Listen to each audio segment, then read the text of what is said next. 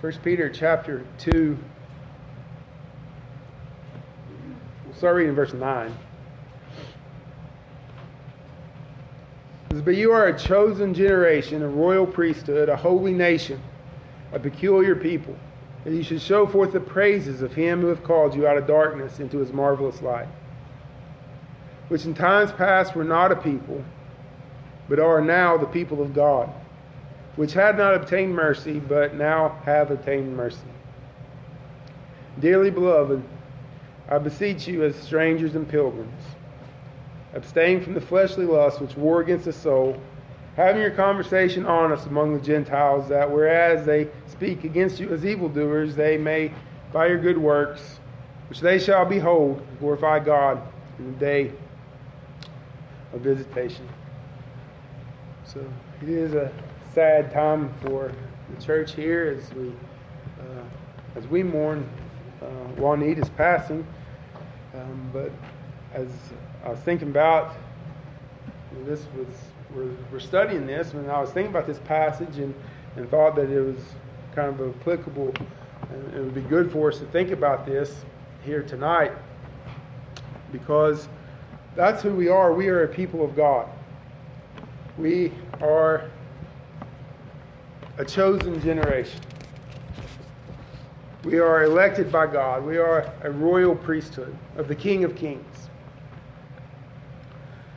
We are a holy nation, called and chose and redeemed and purchased by the blood of the holy Lord Jesus. We're a praising people, walking in the light as God's people, showing forth praises. We make known the greatness and the excellency of the Lord Jesus Christ.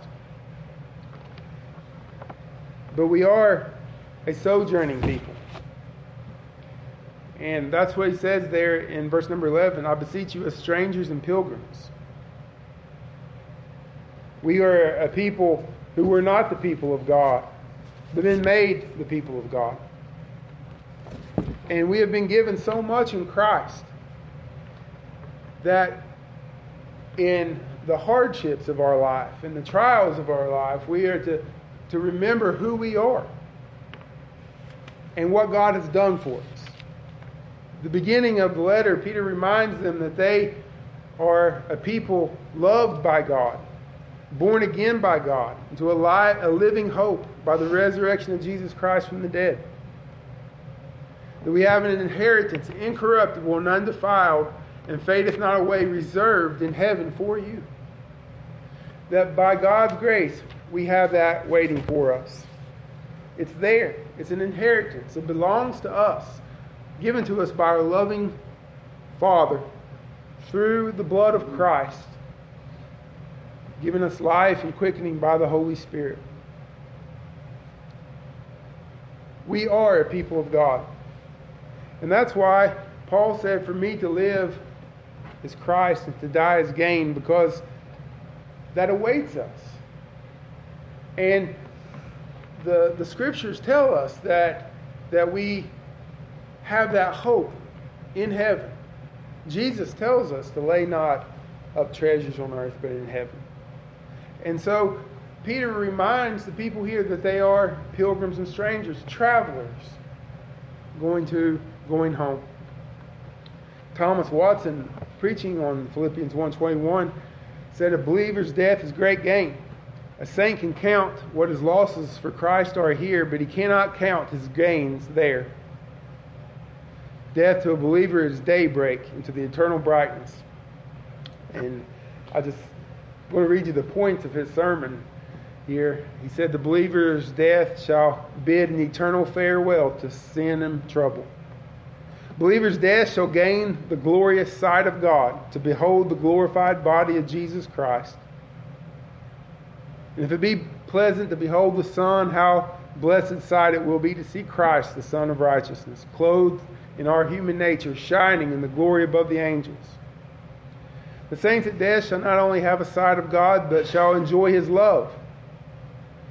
Believers at death shall gain a celestial palace not made with hands, shall gain the sweet society of glorified saints and angels, shall gain perfection of holiness, shall gain a royal magnificent feast, and shall gain the honor and dignity as we reign with him. We shall gain the enjoyment of seeing God, of being transformed like him. We shall enjoy loving him, and we shall enjoy being in his love. The glorified saints cannot love God so much as they are loved by God. What is our love compared to his towards us? It's a candle compared to the sun. God loves his people on earth when they are black with sin and imperfection. But oh, how entirely he will love them when they are without spot or wrinkle or any other blemish. On earth we spend our years with sighing and weeping over their sins and afflictions. But in heavenly glory, their water shall be turned to wine, their sorrow shall be turned to joy. The vessels of mercy shall be filled and run over with joy. They have their palm branches and harps in their hands, and tokens of their triumph and rejoicing. Heavenly Zion, it's our rest. That's our home. That's where our inheritance is. That's where we're traveling to. And so Peter says, "Dearly beloved, I beseech you as strangers and pilgrims." That's who we are. And we're going to look at some of these things that verses 10 and 11 on who we are. First he says, we are a people of God. In verse 10, Peter's quoting Hosea. And Paul quotes Hosea in Romans 9 and 11. And Peter's quoting this very same thing. That in times past, we were not a people. Now you think about that. We're born into this world, and we've got family in the flesh, and some people were born into good families, some people were born into bad families, some people were born into good countries, some people were born into bad countries, right? We all have our people, as it were. But to be born into this world and not be the people of God, to be born into this world strangers, aliens to the grace of God. This corresponds to what Paul said, and Paul dips into it much deeper in the book of Ephesians. So let's look over in the book of Ephesians and sort of open this up. So again, Peter's sort of riffing off Hosea, where, and you can read that story. I talk about a tragic family. Hosea's life story there with his wife and his children, but his whole tragic marriage was a illustration of God's mercy towards sinners. But in Ephesians 2, starting verse number 11, Paul says, "Wherefore remember that ye being in times past Gentiles in the flesh, were called the uncircumcision, by that which is called the circumcision in the flesh made by hands. That at that time you were without Christ, being aliens from the commonwealth of Israel, strangers from the covenants of promise, having no hope, and without God in the world."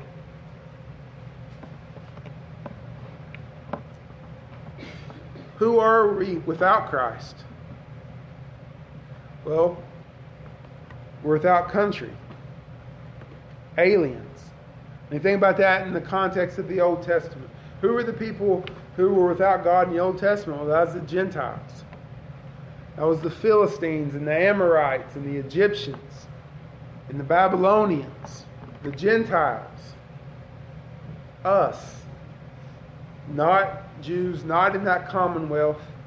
The people outside, the unclean. Without community, without the commonwealth of the people of God. Without that covenant. Without hope. Without God. It's atheists in that sense, without a God.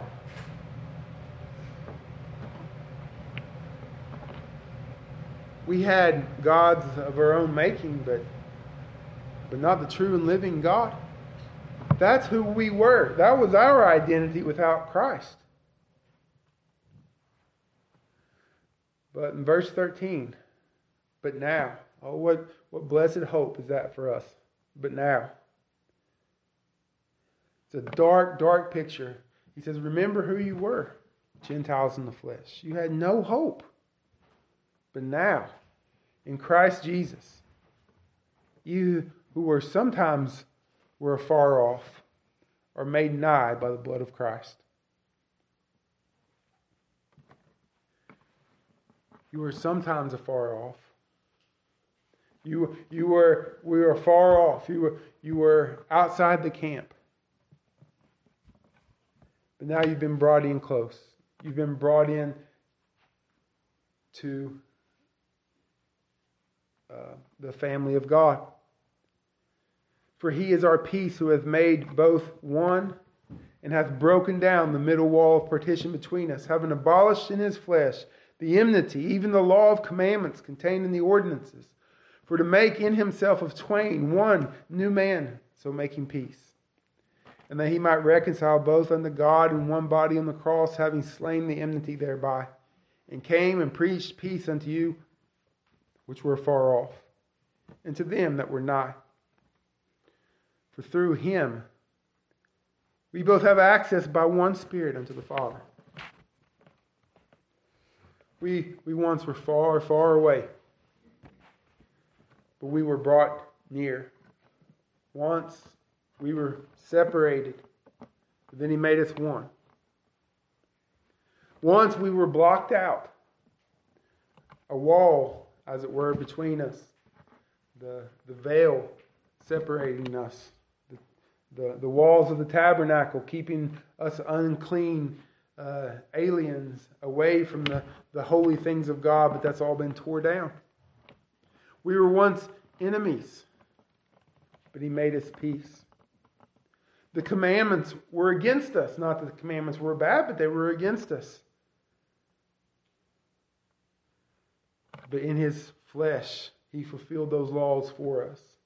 And those laws are no longer against us. Now they've been either fulfilled or now are kind counselors to guide us in walking in the Spirit. Why? Because he made peace for us. We were at war, but he made peace. He reconciled us to God. He slain the enmity thereby. He is our peace. We have union with him. He has made us one and broken down the walls of partition. We are united to Christ and we have peace with him. Why? But how? By the blood. By the blood of Christ's sacrifice, we're brought nigh. We're no longer far off, but brought in. We're no longer at war, no longer outcasts, but Christ's blood gives us access to the Father, and we are in the family. We are one with Christ. He abolished in his flesh the enmity. He removed it, and he made one new man in himself. Those sins were paid for on the cross. That which made us enemies, sin was dealt with. And this peace was both preached to us and declared for us. This peace was made in Christ. Sin was dealt with. Enmity was slain. The obstacles were removed. The good news was declared, and Jesus paid it all. Here we are, enemies, and look at all what God did for us and all that God made us to be. He gave us peace. He gave us union. He gave us access. For through him we both have access by one Spirit unto the Father. So here you were, born into this world a sinner, exiles and aliens, with no help and no hope, with no God in the world, and Christ comes and he dies for our sins, and he tears down the wall that separates us. He pays for the sins that had defiled us. He removed the enmity that had separated us and brought us near not far off as strangers, but brought us to we have access even unto the Father through him. Being made one in Christ. That is who we are now. In Christ. And then in verse 19 he said, now therefore, you are no more strangers and foreigners. You used to be the Gentiles, far off and separated. You used to be without help and without hope. You used to be apart from the covenant of promise. You used to be aliens from the commonwealth. But now, therefore, you are no more strangers. You're no more foreigners, but fellow citizens with the saints and of the household of God, and are built upon the foundation of the apostles and prophets, Jesus Christ himself being the chief cornerstone, in whom all the building fitly framed together groweth into a holy temple of the Lord, in whom you also are builded together for a habitation of God through the Spirit. That's who you are. That's who God has made you to be. Built upon a foundation not made of sand, not built upon the sand, not made with hands, but built upon the foundation of Jesus Christ. That rock that shall not be moved, as Peter said, that living stone. And the building fitly framed together. That's who God has made us, a fellow citizen, children of the King, a child of God, brought into the family of God. And we are the tongue and groove of that building. Unified, and we are not alone. We are not alone. You know, that's one thing that people today, in today's society, they're lonely. They don't have anybody. You know, especially, I feel so bad for young people of this generation. They don't know how to talk to people, don't know how to interact with people, just consumed on devices and so forth. And sure, they have 1,000 friends on the computer, but nobody to talk to. Lonely, exiled in this world, even there's nothing there, let alone exiled from God. But you know what you and I are? We are the children of God. We are the people of God, built upon that foundation, fitly framed together into a holy temple in the Lord, built together for a habitation of God through the Spirit. That we are the body of Christ. That we have not only the blessed indwelling of the Spirit, the fellowship of Christ, the fellowship of the Father, we have the fellowship of the saints, fellow sojourners, fellow pilgrims.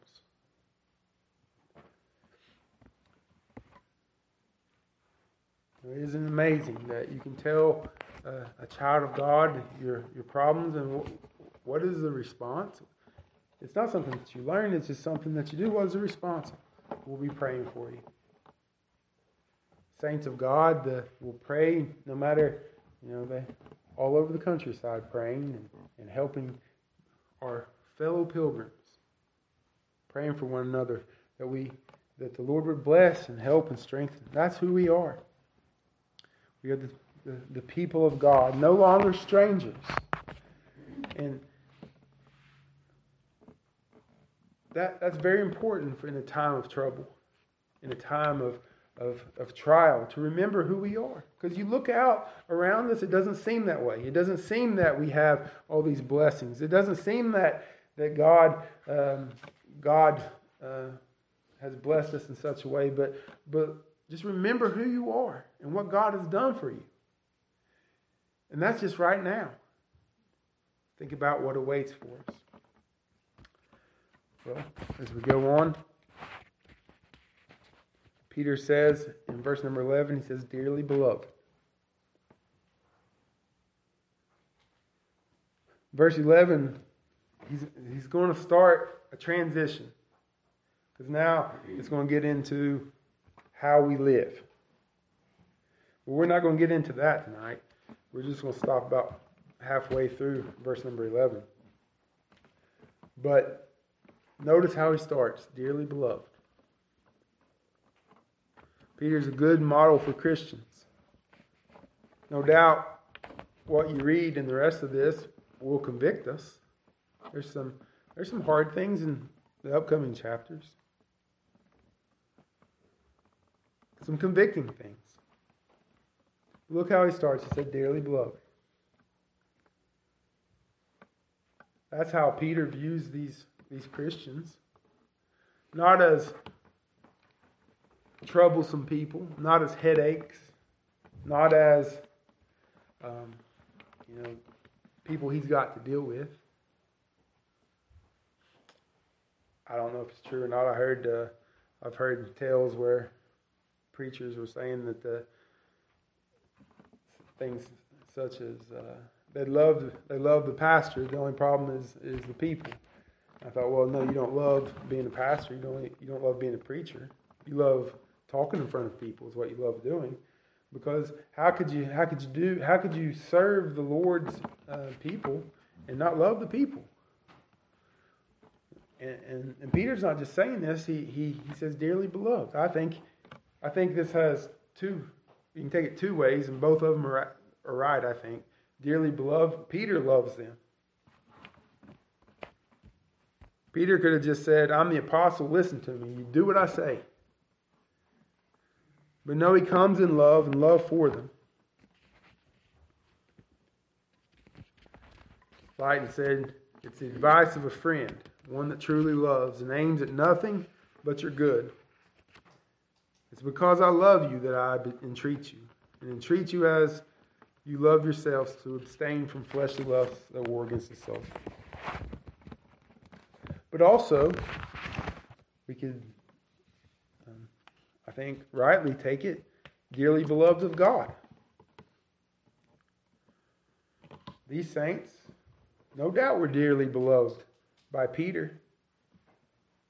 But I know for a fact they were dearly beloved of God. And I know for a fact you, child of God, are dearly beloved by God. We are dearly beloved by our Father in heaven. Our Father loves us. Say, how do you know that? Because He sent His only begotten Son into this world to die for us. He loves His people because He showed His love in offering His Son, the only begotten of the Father, the dearly beloved one, as a sin sacrifice for you.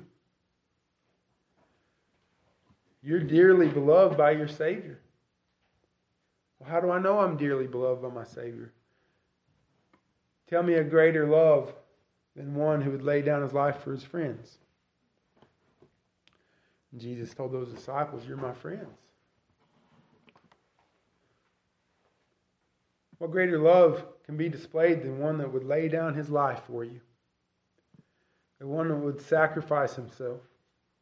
One who would live for you and die for you and be buried for you, but then rise for you.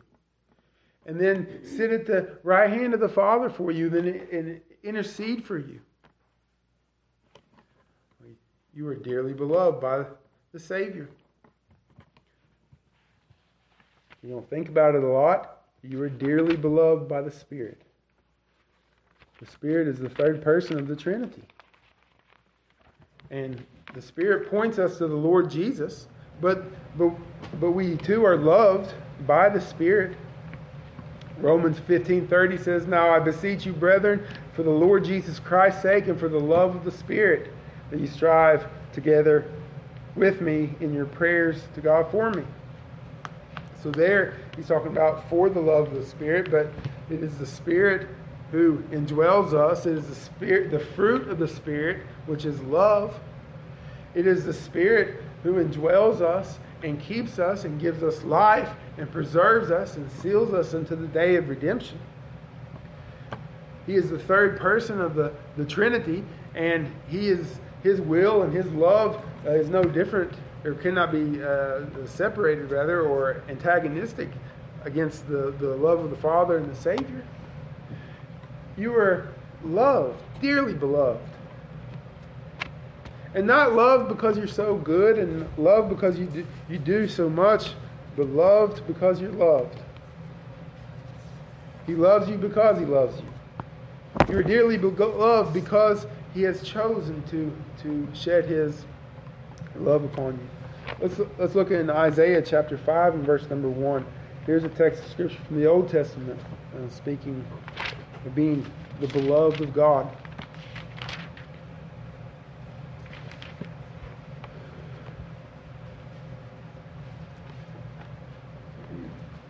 Now I will sing to my well-beloved a song of my beloved touching His vineyard. And so he said, my well-beloved had as a vineyard in a very fruitful hill. He fenced it and gathered it out of the stones thereof and planted it with the choicest vines and built a tower in the midst of it and made a winepress therein. And he looked that it should bring forth grapes, and it brought forth wild grapes. And now, O inhabitants of Jerusalem and men of Judah, judge, I pray you, betwixt me and my vineyard. And then, what could have been done more to my vineyard that I had not done in it? Wherefore, when I looked in it, it should bring forth grapes. It brought forth wild grapes. And then, so it goes on to talk about the judgment because of the sin and so forth that had come in. But when he's talking about the nation, his people there, this well-beloved vineyard, it's an illustration of his people. He's well-beloved.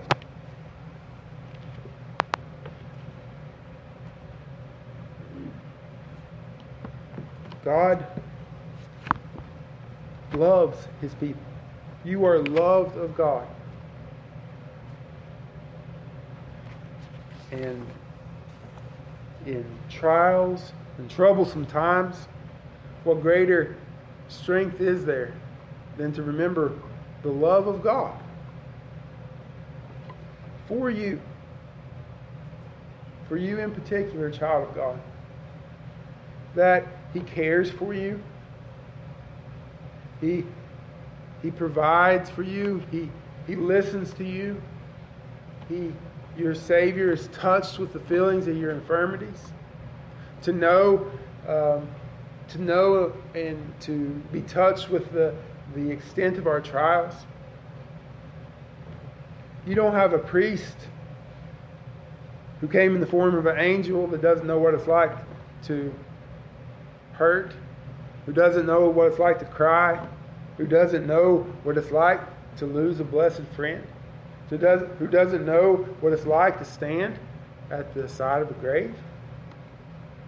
But you have a high priest, you have a Savior who was in the flesh, experienced the hardships of our humanity and yet without sin. And why did He do that? Why did He do that? Because He loves you. Because you are His dearly beloved. Because without His sacrifice and without His love for us, we would have died and gone to hell. And because we were without help and without hope, and He chose to show His love, He came and did all things necessary for us that we might have everlasting life.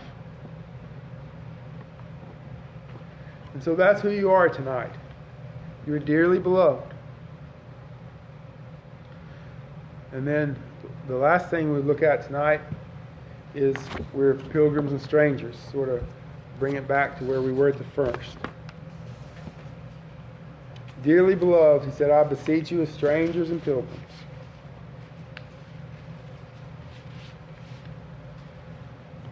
Foreigners and travelers. If you're an alien, if you're a foreigner and you're a traveler, where is it that you're wanting to go? You're wanting to go home, aren't you? We're trying to get to our destination. Just wanting to get home. We drove out to the Bible conference. It was a lot of fun, seeing new sights, going through new country, going through states we'd never seen before. I saw desert, never seen desert before. Saw Buffalo, never saw that before, but when we was coming home and we got to somewhere in the Midwest, after we saw, I think we got out of South Dakota and we started seeing things that we'd seen before, and the sort of the newness wore off, and said, oh yeah, we've seen that before. You know what we all desired? We just want to be home. We just want to get home. And this all stuff is nice, but we long to be back where we are known and we know. We just want to get back home. We were at home in this world, very comfortable in this world, very happy in this world. As far as you know, because that's what we see. You get a job, buy a house, have a family. That's what life is. So the story goes. So people will tell you, but there's not a lot of lasting pleasure in that. That's just temporary. You get real happy when you buy the house, and then it's not very much longer until you're fixing the house and replacing parts. And like Crystal and I was looking at today, fixing leaky pipes and all the stuff that happens when you don't catch a leaky pipe, and all the stuff you got to replace after that, right? Love to be home, but don't love all the problems that are there, even in this world that you desire to be home. There's problems even in that house, right? You and I were at home in this world, but then we were made to realize that this life is vanity. It's fleeting. It's like the field of grass that withers and fades away. As Peter said, all flesh is as grass, and the glory of man is a flower of grass. The grass withereth, and the flower thereof falleth away. And then you see that, and you say, I don't have anything. I don't have any hope. I don't have any hope. If all this life is just like a flower that's here for a while and dies and fades away, then I don't have any hope. Then we heard of Jesus, who came and broke down that wall of partition, who came and made peace for us, who came and died for us and took away our sins and made peace with us through the blood of his cross, and dealt with our sin problem and provided the righteousness that we didn't have, and gave us all and brought us into the family, and took us who were as the flower of grass fading away and gave us life, and took us that was dead in our trespasses and sins and set us upon the living stone, and born us again with the Word of God, by the Word of God, which endures forever and ever, and brought us into the family and made us a royal priesthood, a peculiar people, a spiritual house, the dearly beloved. And Peter says, strangers and pilgrims who are on your way to an inheritance that's incorruptible and undefiled, and that doesn't fade away, reserved in heaven for you. You're kept by the power of God. And though, if need be, for a time you're in heaviness through many trials and tribulations, this trial of your faith is more precious than gold when Jesus appears. And you haven't seen him, but you love him. And you will rejoice with joy unspeakable, full of glory, receiving the end of the faith, the salvation of your souls. Now, you, strangers and pilgrims, where are we traveling? We're traveling to heavenly Zion. We're traveling home to that inheritance. to that Savior whom we love.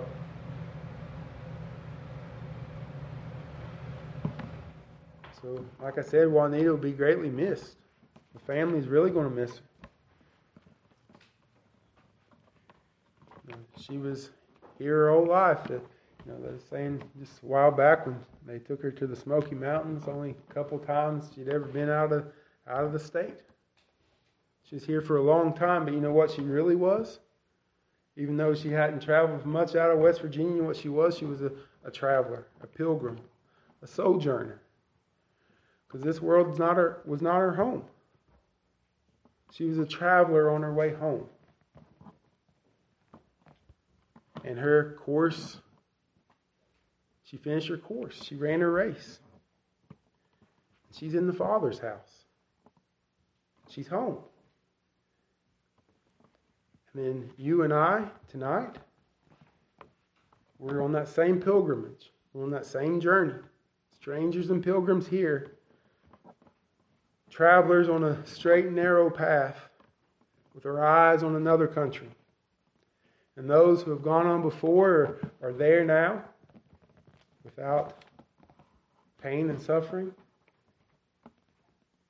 who have run their course and have gained all that God has promised, and waiting even more that God has promised that they have not yet received. And we live by faith as pilgrims and strangers. Hebrews 11 says, Noah by faith built an ark, trusting in God's promises. Abraham, by faith, when God called him to pick up and go and travel, he left it all, not knowing where he's going, but trusting in God's promises. By faith, he sojourned in a strange country, dwelling in tents with Isaac and Jacob, heirs with him the same promise. Verse 10 of Hebrews 11 says, For he looked for a city which hath foundations, whose builder and maker is God. Sarah had strength to conceive and bear a son because she trusted in God's promises. And all these died in faith, not receiving the promises. They saw them, they believed them, they trusted in them, they confessed them. But they were strangers and pilgrims on the earth, looking for a city which had foundations, whose builder and maker is God. They looked for a better country. They looked for a heavenly country. And by faith, they sojourned. And by faith, they were pilgrims. And they lived looking above hardships and trials to the Lord who had called them. And trusted in those promises. So you dearly beloved tonight, look to Christ. And to all that He gave you. And all that He promised you. And remember who you are. Remember what He's done for you. And remember where we're headed. And that will, as the Scriptures tell us, encourage us to press on in faith. I pray that God will bless each one tonight and help us to look to our blessed Savior.